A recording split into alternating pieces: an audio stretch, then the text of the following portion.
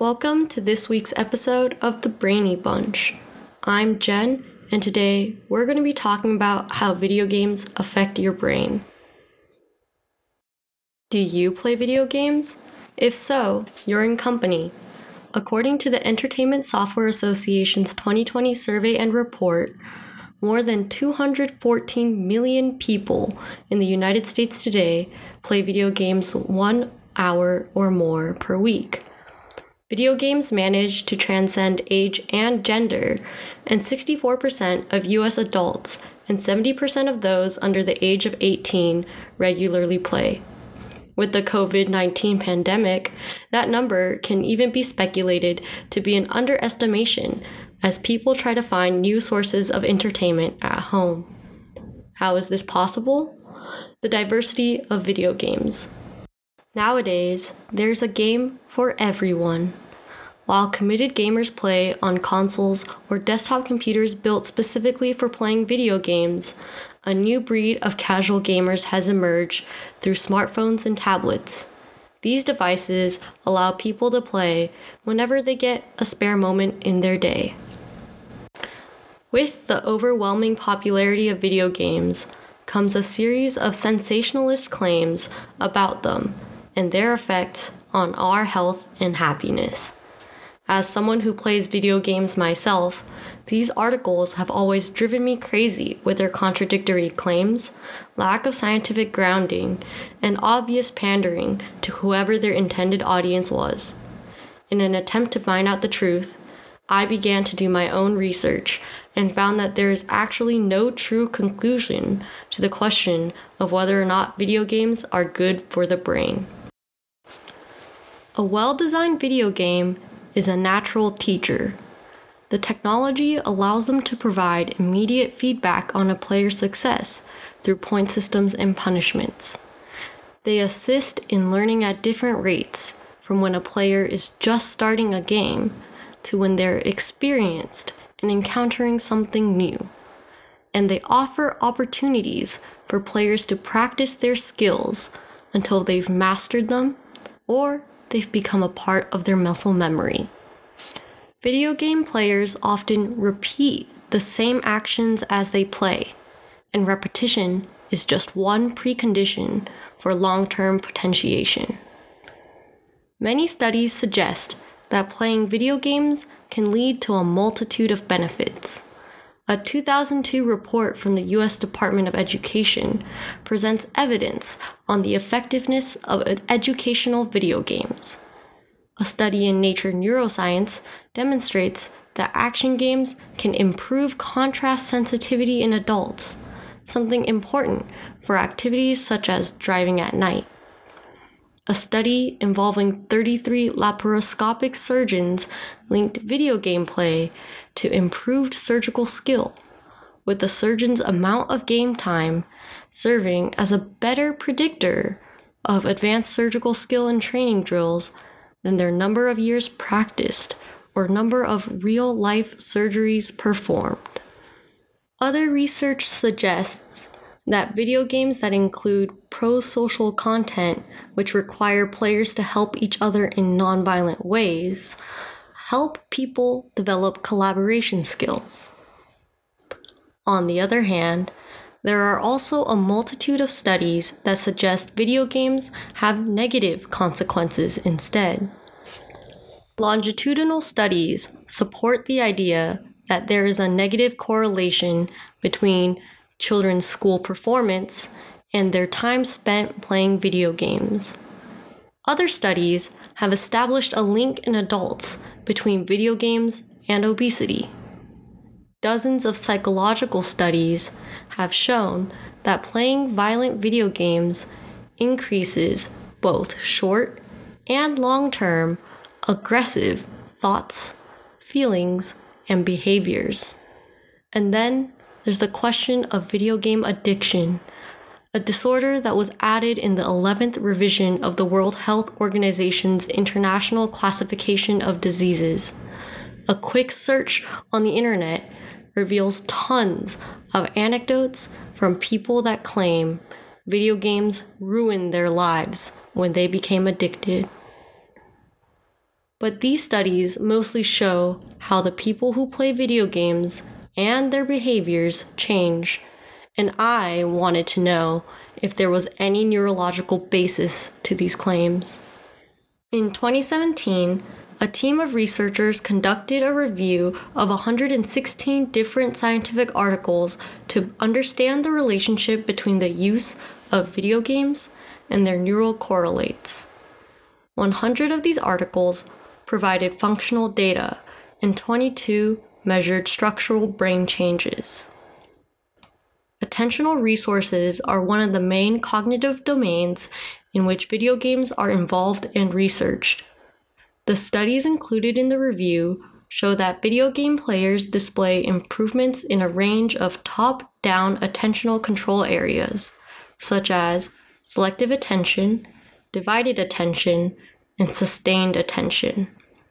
Video game players also showed more efficient top-down resource allocation during demanding tasks, requiring less activation to stay focused. Furthermore, high-paced action games are better at improving selective attention than slower-paced games like role-playing games, puzzles, or strategy games. This could be linked to things like the precise timings many action games require, which take extensive use of attentional systems. On the other hand, those slower-paced games require more high planning skills and other forms of proactive cognitive control.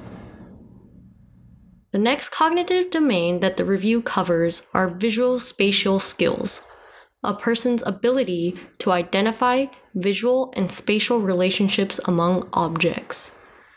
In long-term gamers and volunteers that followed a video game training plan, the right hippocampus and the entorhinal cortex showed volumetric increases. These are regions of the brain thought to be directly related to visual spatial and navigational skills. There is also evidence to show that there is an optimization of cognitive costs in visuomotor task performance. These are usually detected in functional neuroimaging studies, as it takes less to activate the regions linked to the dorsal visual stream.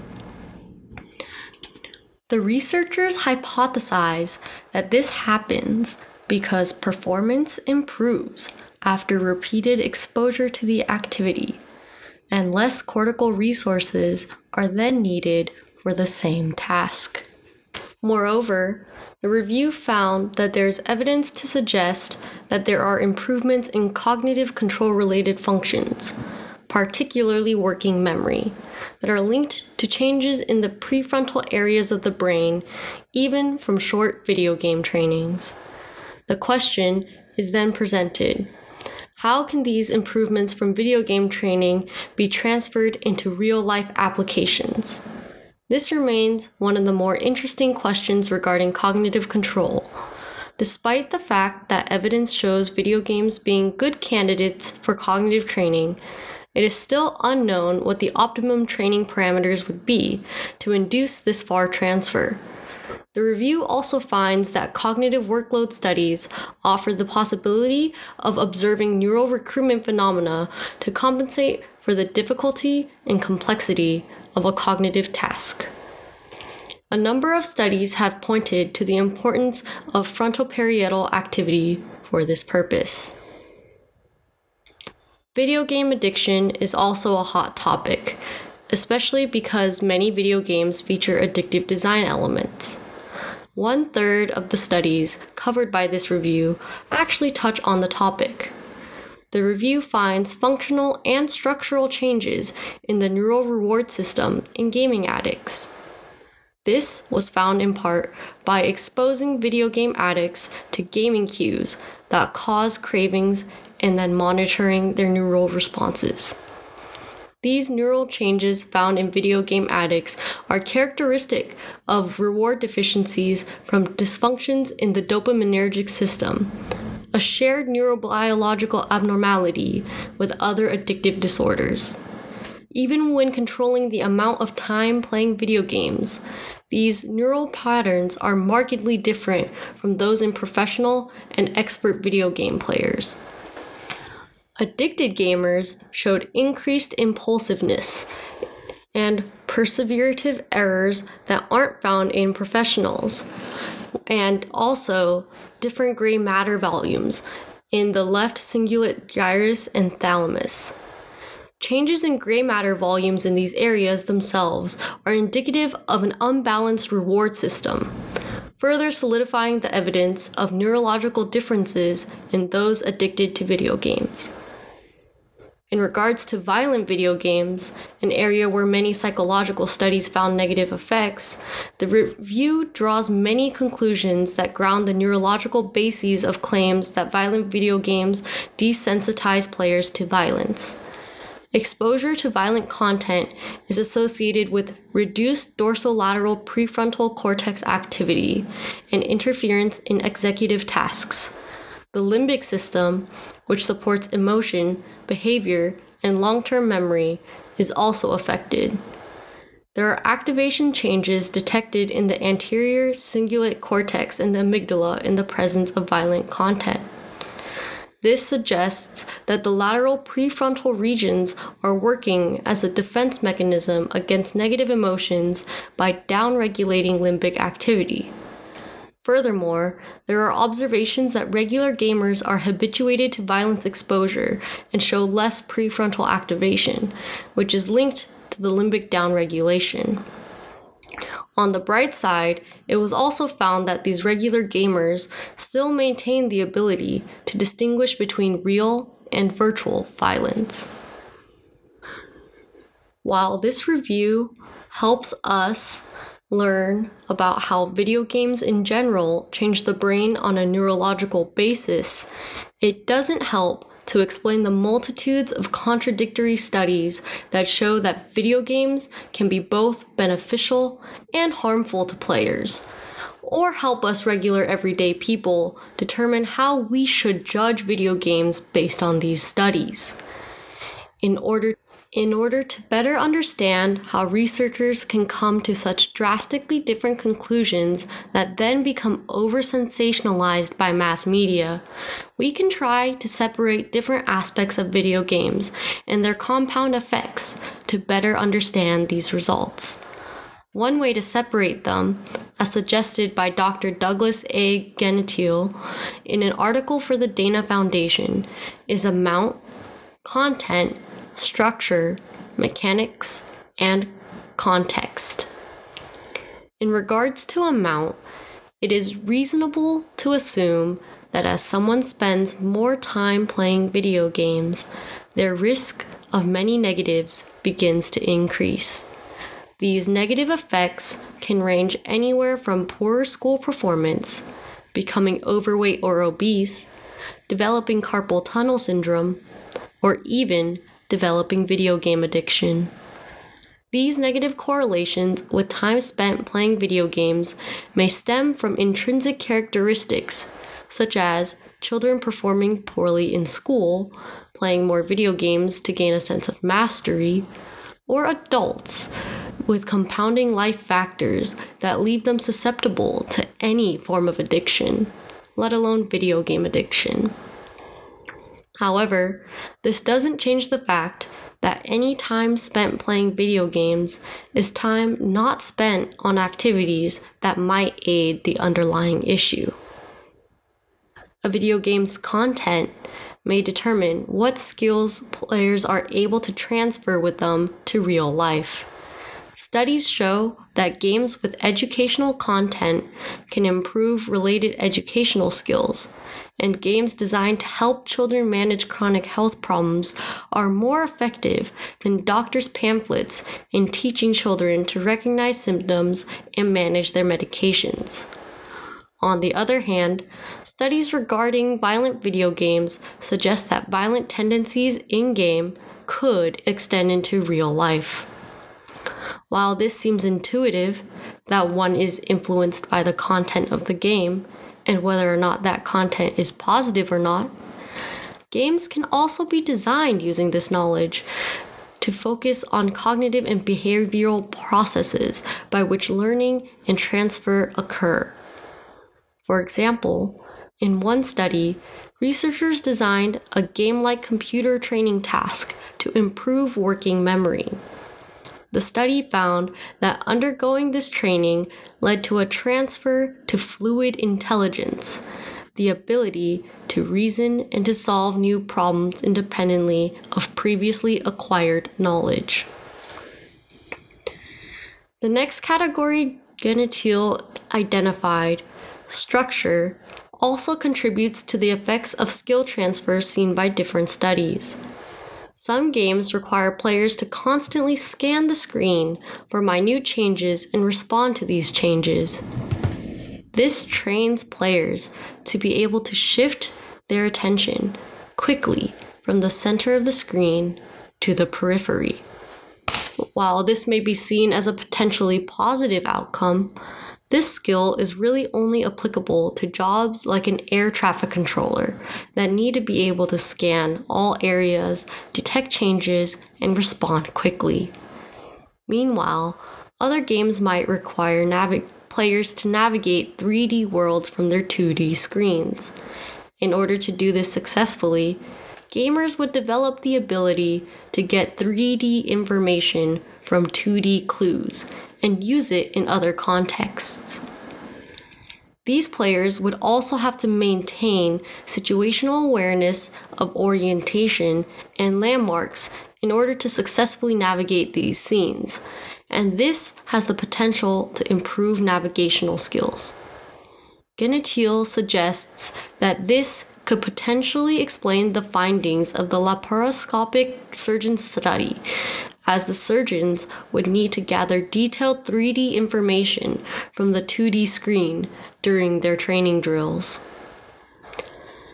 Mechanics of gameplay also affect what skills can be transferred to real-life situations.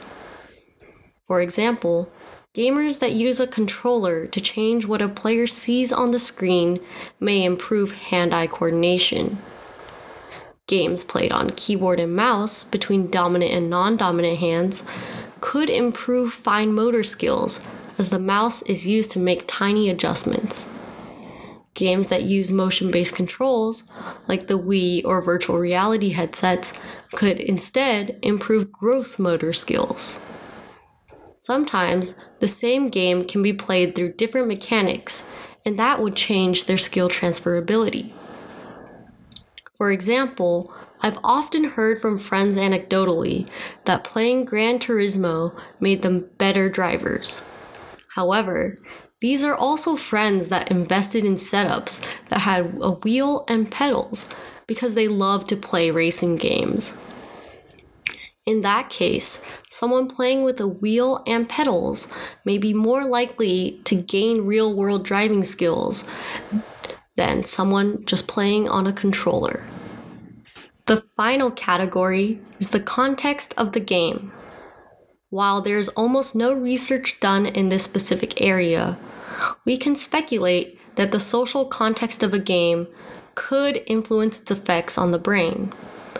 Games like Destiny 2 and World of Warcraft require sophisticated cooperation and teamwork during raids in order to solve puzzles and clear encounters in order to complete them. Other games, like Valorant or Counter-Strike, require real-time coordinated action and enhanced teamwork in order to defeat the opposing team. These games that require teamwork theoretically could improve a player's skill in cooperation and coordination, all valuable things to daily life. Genitil further speculates that playing violent video games in a social group that encourages aggressive actions might increase aggressive behavior, more so than playing the same game by oneself. Building onto that idea, online chat functions between opposing players could also increase aggressive behavior.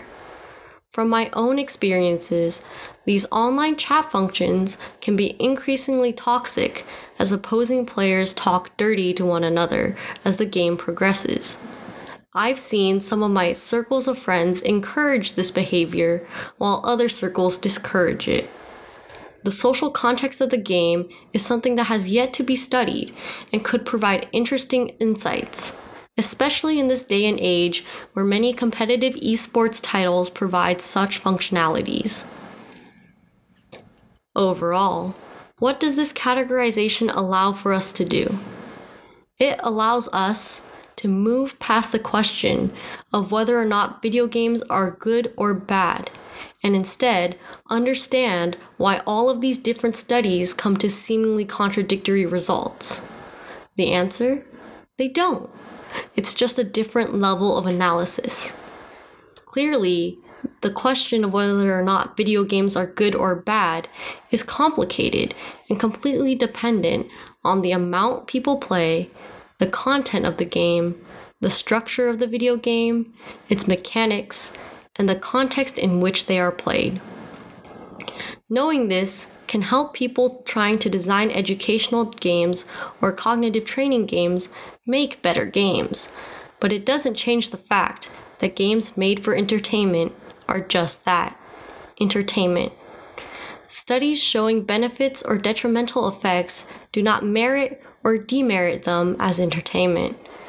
I can't justify the fact that I play popular video games with the fact that there might be transferable skills, just like how people that watch YouTube videos of surgeries aren't suddenly a surgeon. However, that also doesn't change the fact that there might be neurological changes happening inside my brain, just like doing anything habitually might cause neurological changes in your brain. Instead, we should recognize that video games are a powerful source of entertainment for many, and just like other forms of entertainment, should be enjoyed in moderation, and children should be supervised when they play. Thanks for tuning in to this week's episode of The Brainy Bunch. I'm Jen, and it's been a pleasure to delve deep into the different studies surrounding video game usage. Tune in next week, where Alyssa will explore another form of potentially addictive technology, social media.